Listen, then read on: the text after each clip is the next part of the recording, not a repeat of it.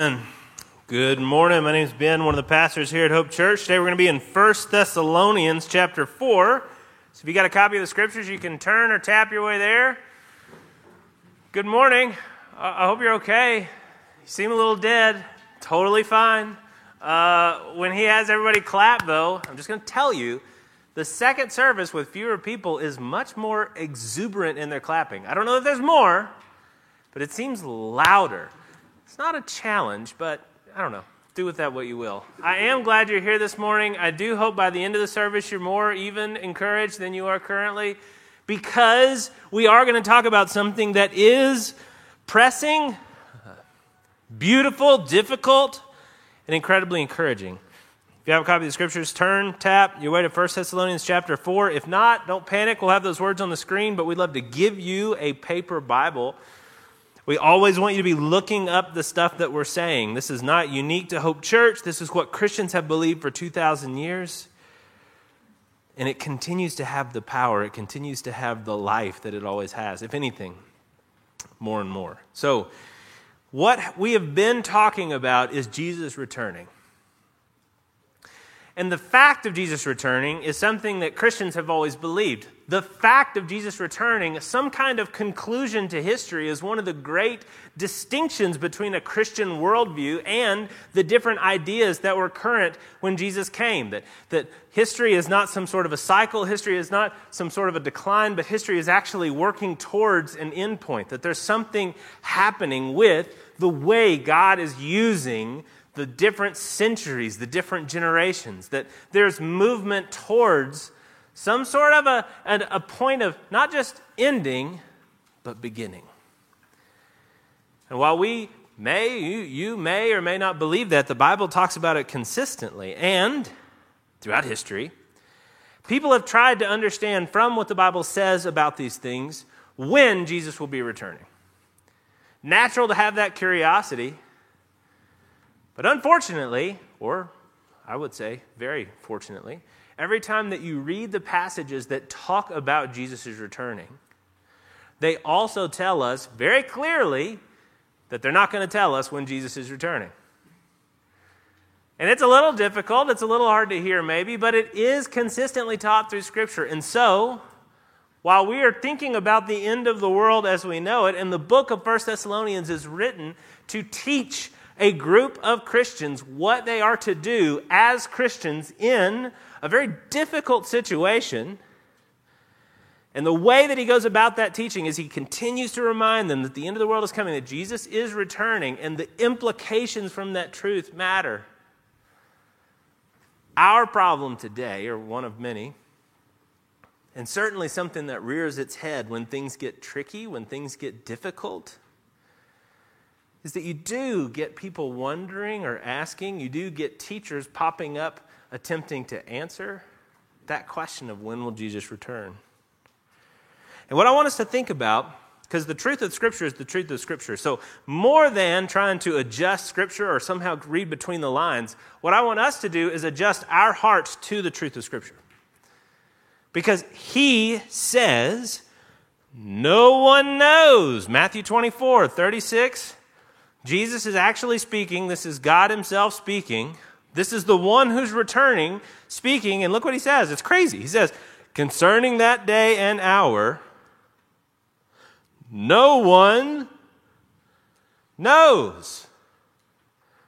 How no one is no one? Well, not even the angels of heaven, nor the Son, capital S, talking about himself, but the Father only.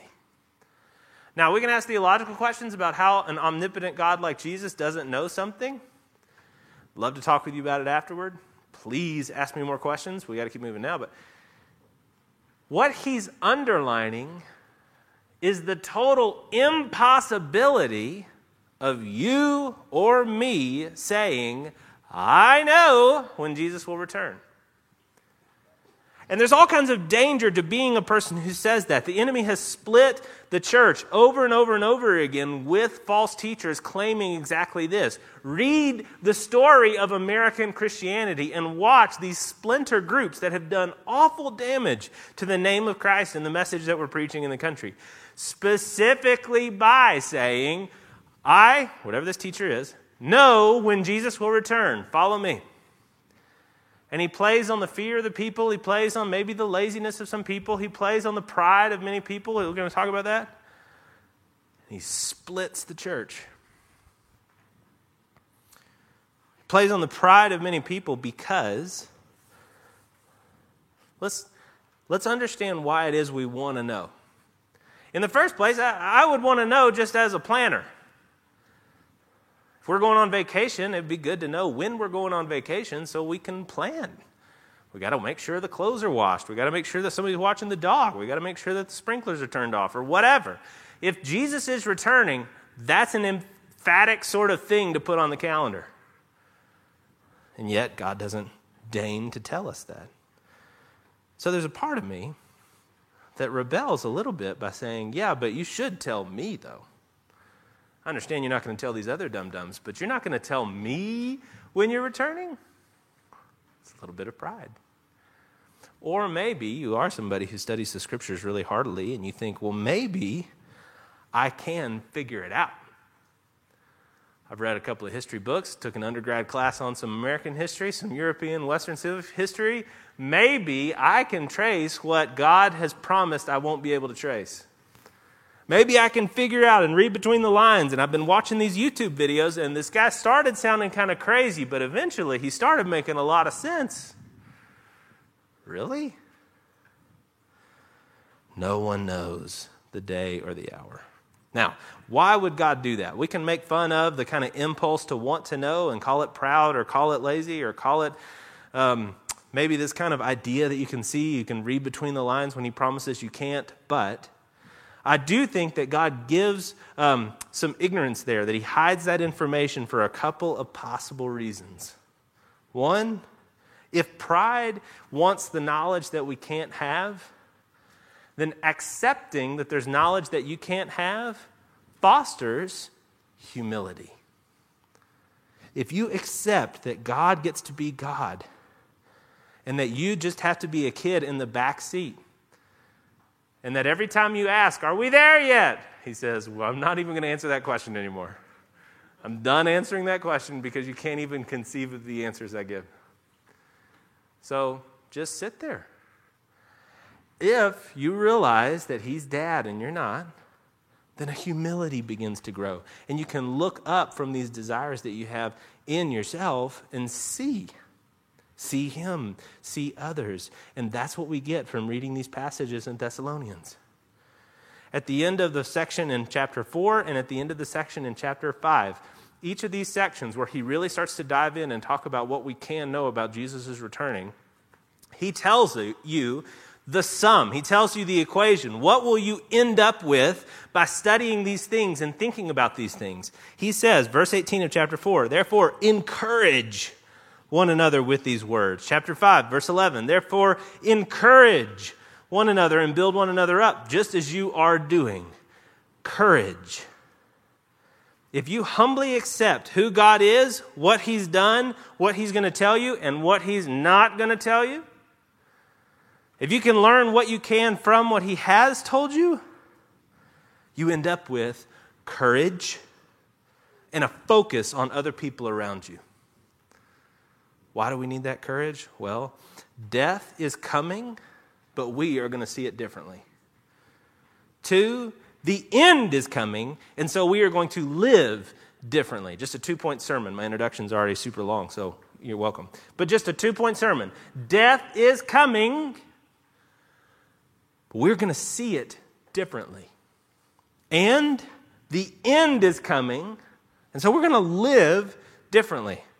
Let's read it together. Chapter 4, verse 13, he says, listen, we don't want you to be uninformed, brothers, about those who are asleep, that you may not grieve as others who don't have hope. For since we believe that Jesus died and rose again, even so, through Jesus, God will bring again with him those who have fallen asleep. Now, I want you to understand the way that God teaches us, because I think even the format that he uses is instructive. What he doesn't give is a roadmap. What he doesn't give is a chart. He doesn't give a series of conditions, which if all of these conditions are met and you can understand and fully verify whether or not these conditions are met, then the end has come. Instead, he gives us situations like what was going on in this real place called Thessalonica, with this real pastor who's trying to help these real Christians who are under real persecution.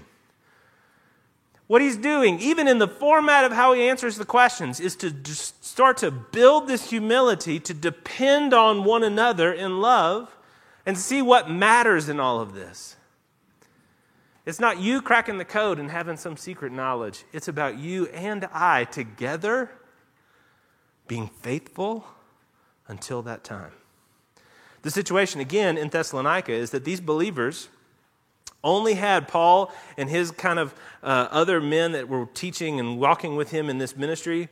They only had them for a short amount of time before persecution came down so hard that the best thing Paul could do was head out, let the kind of temperature go down a little bit on the church in Thessalonica, and write these letters and send Timothy to kind of see how they can serve them even through this persecution. And these people in Thessalonica may not have gotten the full teaching from Paul on the end times. He may not have communicated what they knew from what Jesus taught. And you'll see as we go that what Paul teaches is very much drawn from what Jesus himself taught in Matthew. They may not have gotten the full teaching, or they had forgotten some of the details of Paul's teaching, or just they're the first generation of the church, and we don't realize exactly how much we're inheriting by being the something, something, something nth generation of the church. What apparently was happening is that some of these believers are dying, and the Thessalonians are weeping without hope. They're going to their Christian funerals, and instead of having the Christian hope that we are supposed to have, they mourn like those without hope. Why? Well, again, they expected something different than we expect because they had partial teaching or had forgotten some of Paul's teaching. And maybe they were expecting an immediate resurrection. Maybe they were thinking that the body would just come back to life and ascend just like Jesus has done. And think again about this situationally. Here's this little church. They've got only however many people they have, and they're clinging to each other because here, this thing that has changed them radically, not accepted at all by their families or their coworkers.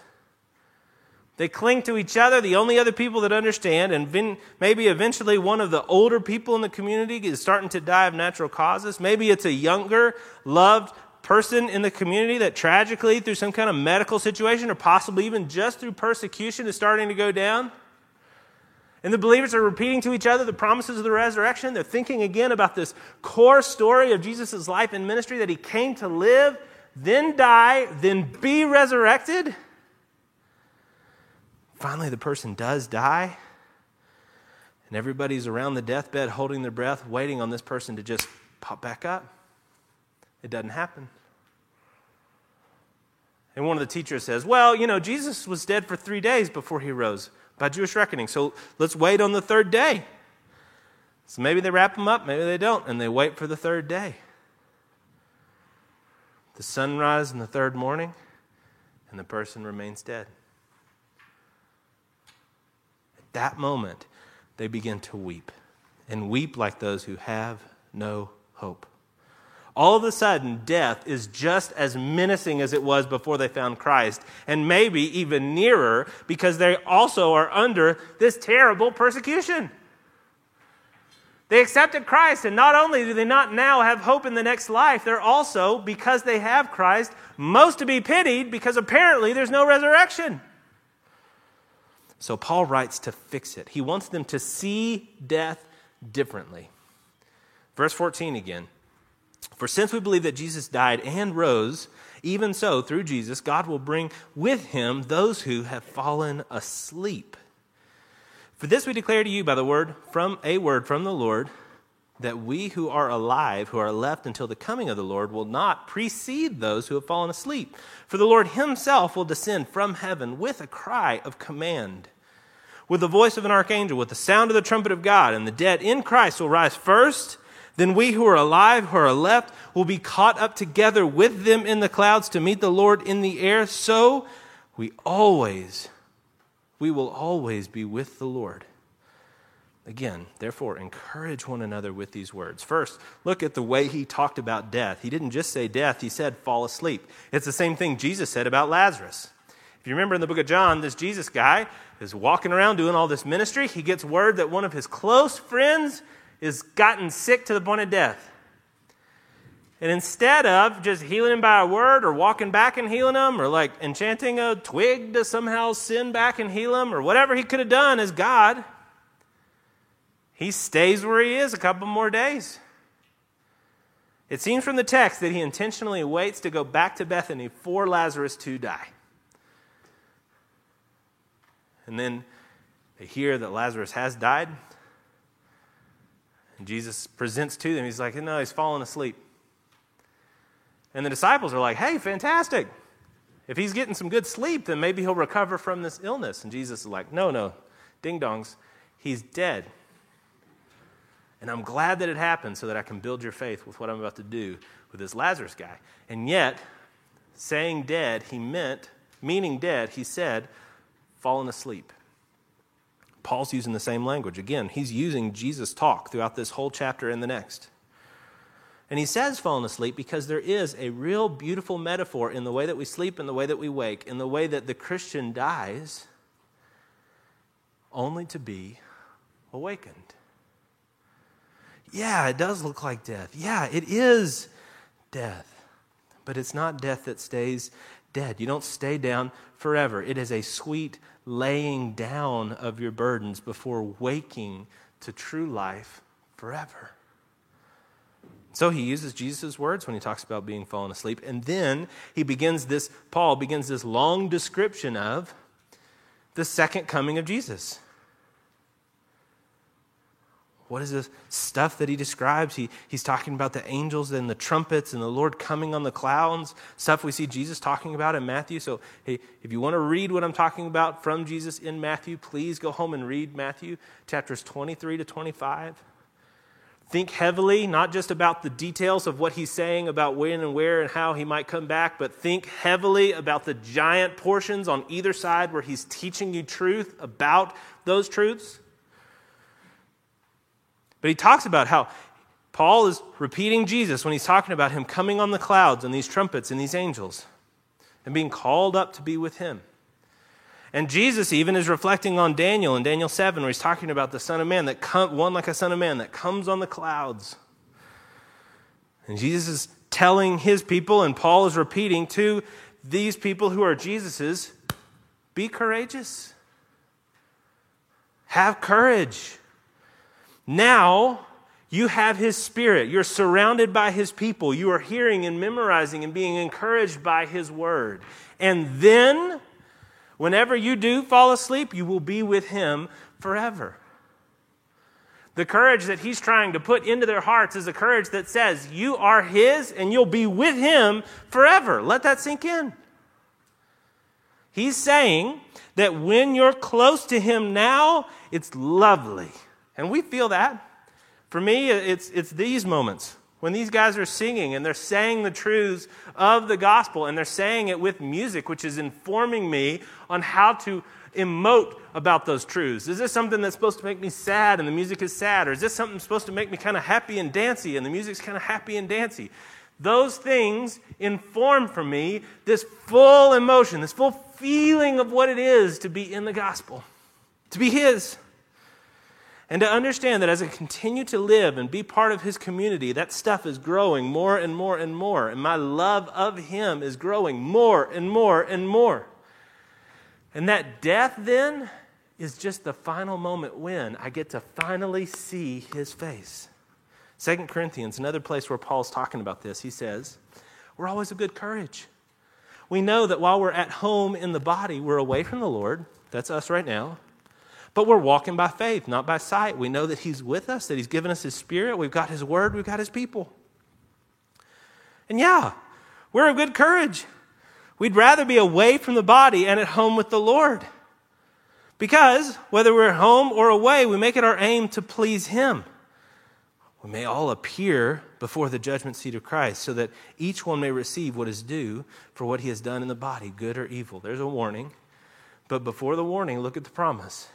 The promise is that to be away from the body is to be at home with the Lord. When you close your eyes in that final sleep, you open them to his face. That's the promise that we have in death. That's the blessing that he's given to us. It's not something that we're going to go and seek, but it is something that we're tempted by. How much sweeter to set all this down and be with him forever, to pass through that veil and see what Moses longed to see but wasn't allowed to stand, wouldn't be able to survive, which is the full view of God's face. No, when you die, you will open your eyes and be home. That's why Paul has this kind of moment where he's tempted by this idea. Philippians 1, he's saying, for me to live is Christ, but to die is gain. If I live in the flesh, that means fruitful labor for me. But what I choose, I cannot tell. I'm hard-pressed between the two. My desire is to depart and be with the Lord, for that is far better. Do you feel that? We're not a feelings-based church. We're all about truth and faith. But do you feel that? You should. I mean, there's failings on my part to communicate it, but if you are his, that desire at some level should be there to be with him forever.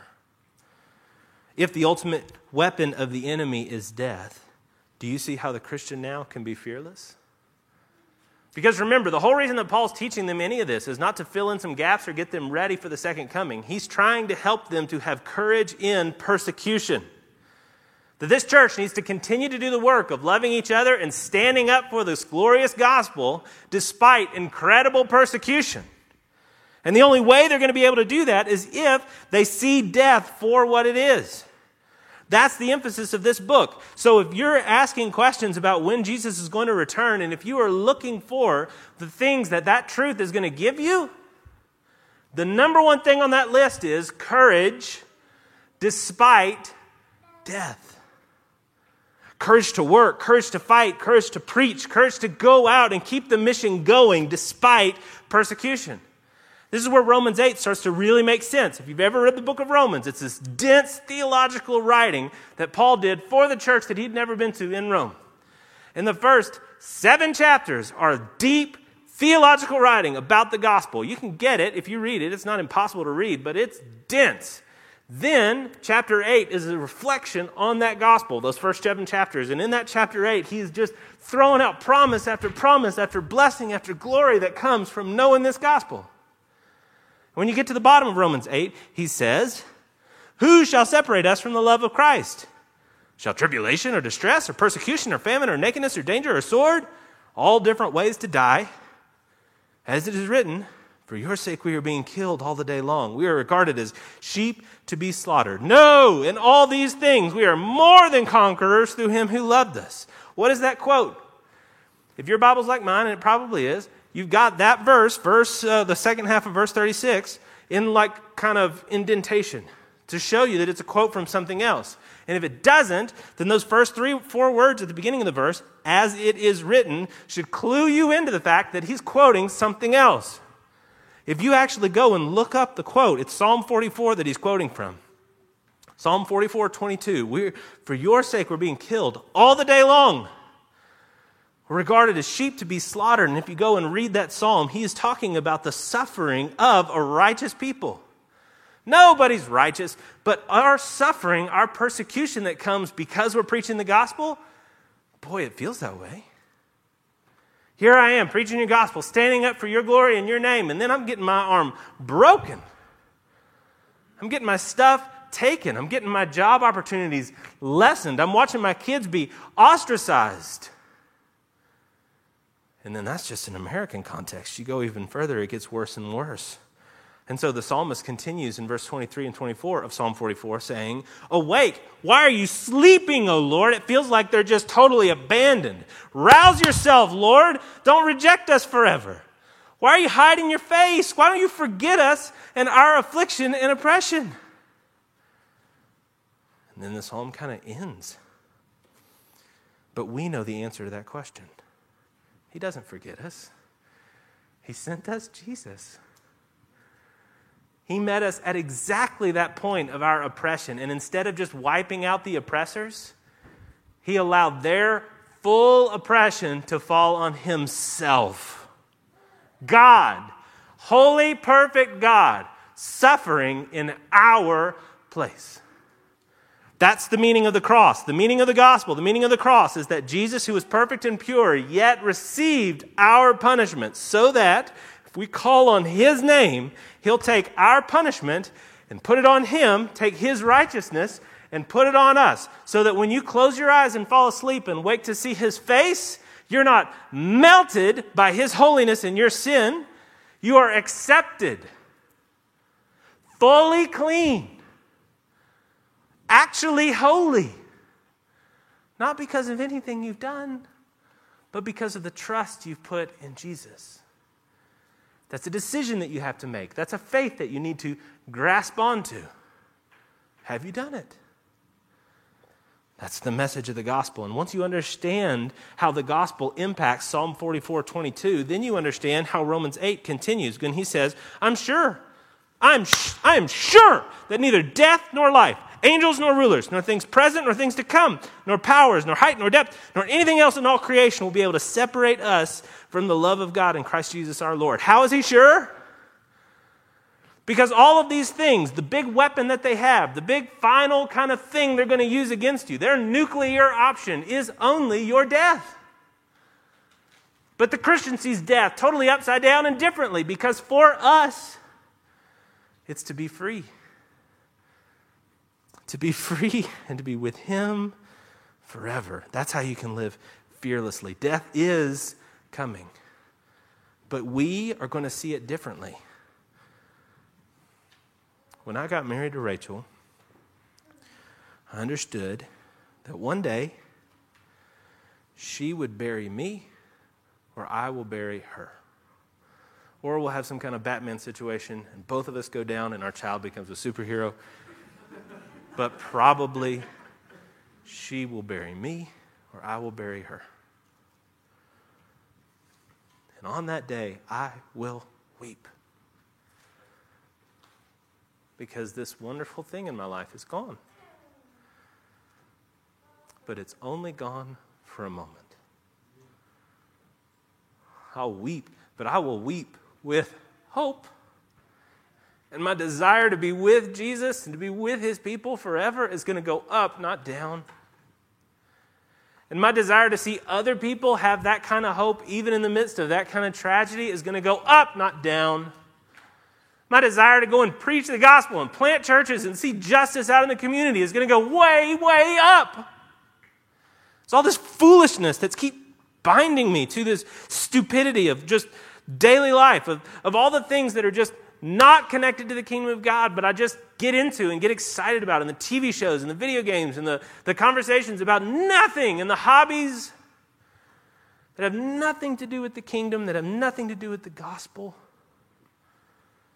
They're just going to burn away like chaff in that grief when I see my only hope is the Father. Do you get that? Death is coming. We're going to see it differently. And because the end is coming, we're going to live differently. Chapter 5 has the same theme. He says, concerning the times and the seasons, brothers, you have no need of anything to be written to you. You yourselves are fully aware that the day of the Lord is going to come like a thief in the night. I'm not going to tell you about times and seasons because it's foolishness. He's going to come when you don't expect it. A thief in the night. He comes in the night because you're asleep at night. While people are saying, there is peace and security, then suddenly destruction will come upon them as labor pains come upon a pregnant woman. And they will not escape. But you're not in darkness, brothers, for that day to surprise you like a thief. You are all children of light, children of the day. We're not of the night or of the darkness. What is he talking about? Well, again, he's saying, stop guessing, live with this truth in mind.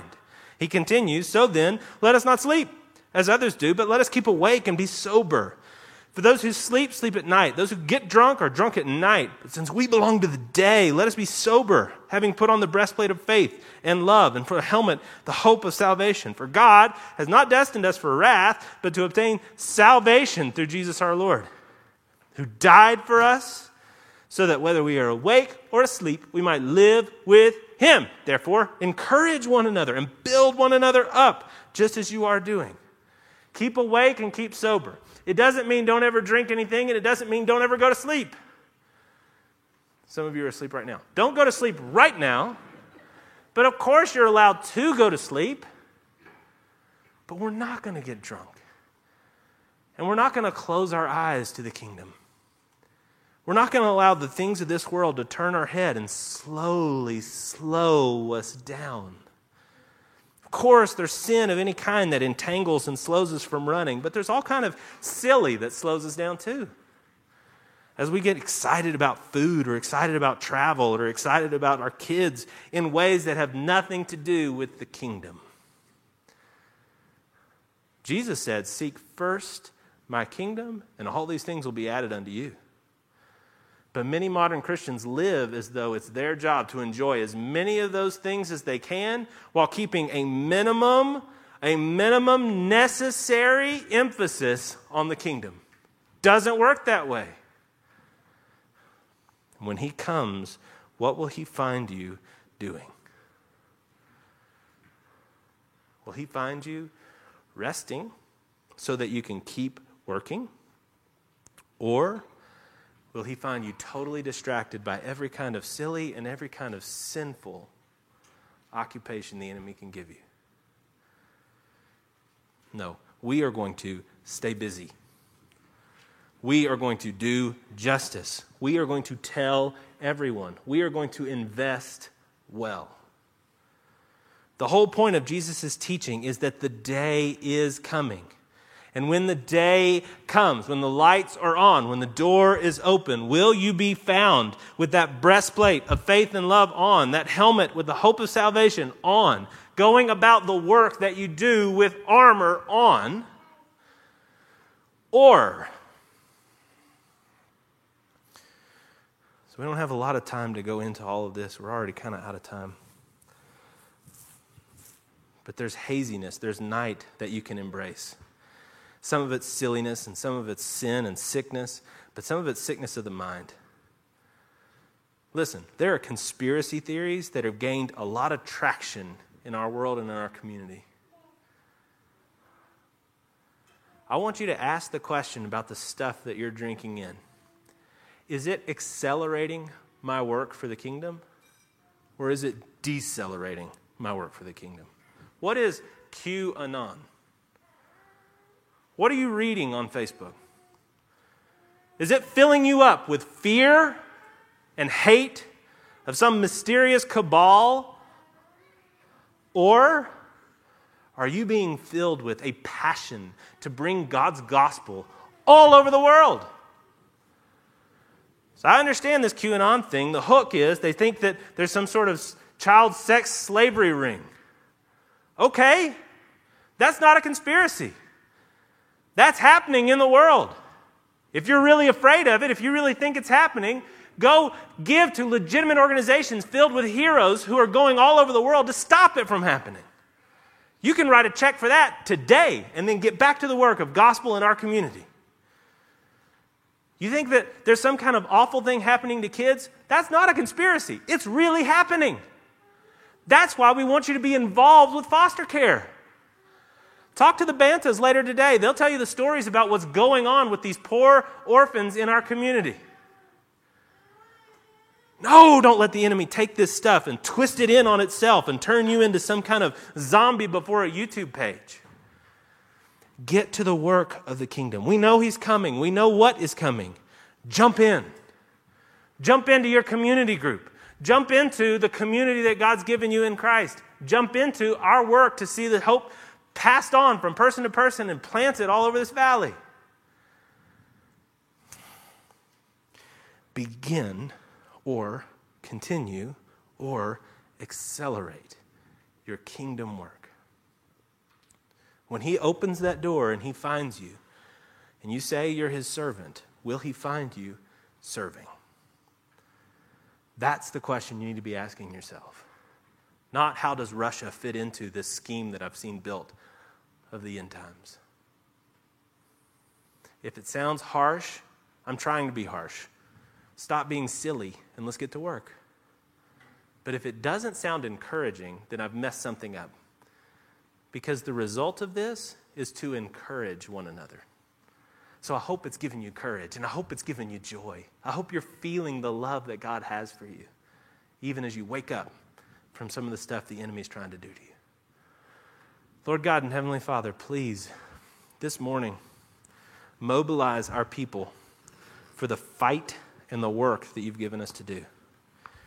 Lord, your glory and your goodness, they burn through all of this night and all of this darkness so that we live even now in the day with our eyes fixed on the author and the perfecter of our faith.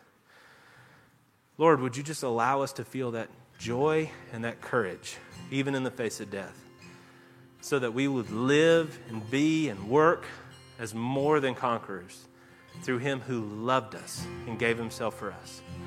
Pray these things in your Son's holy name. Amen.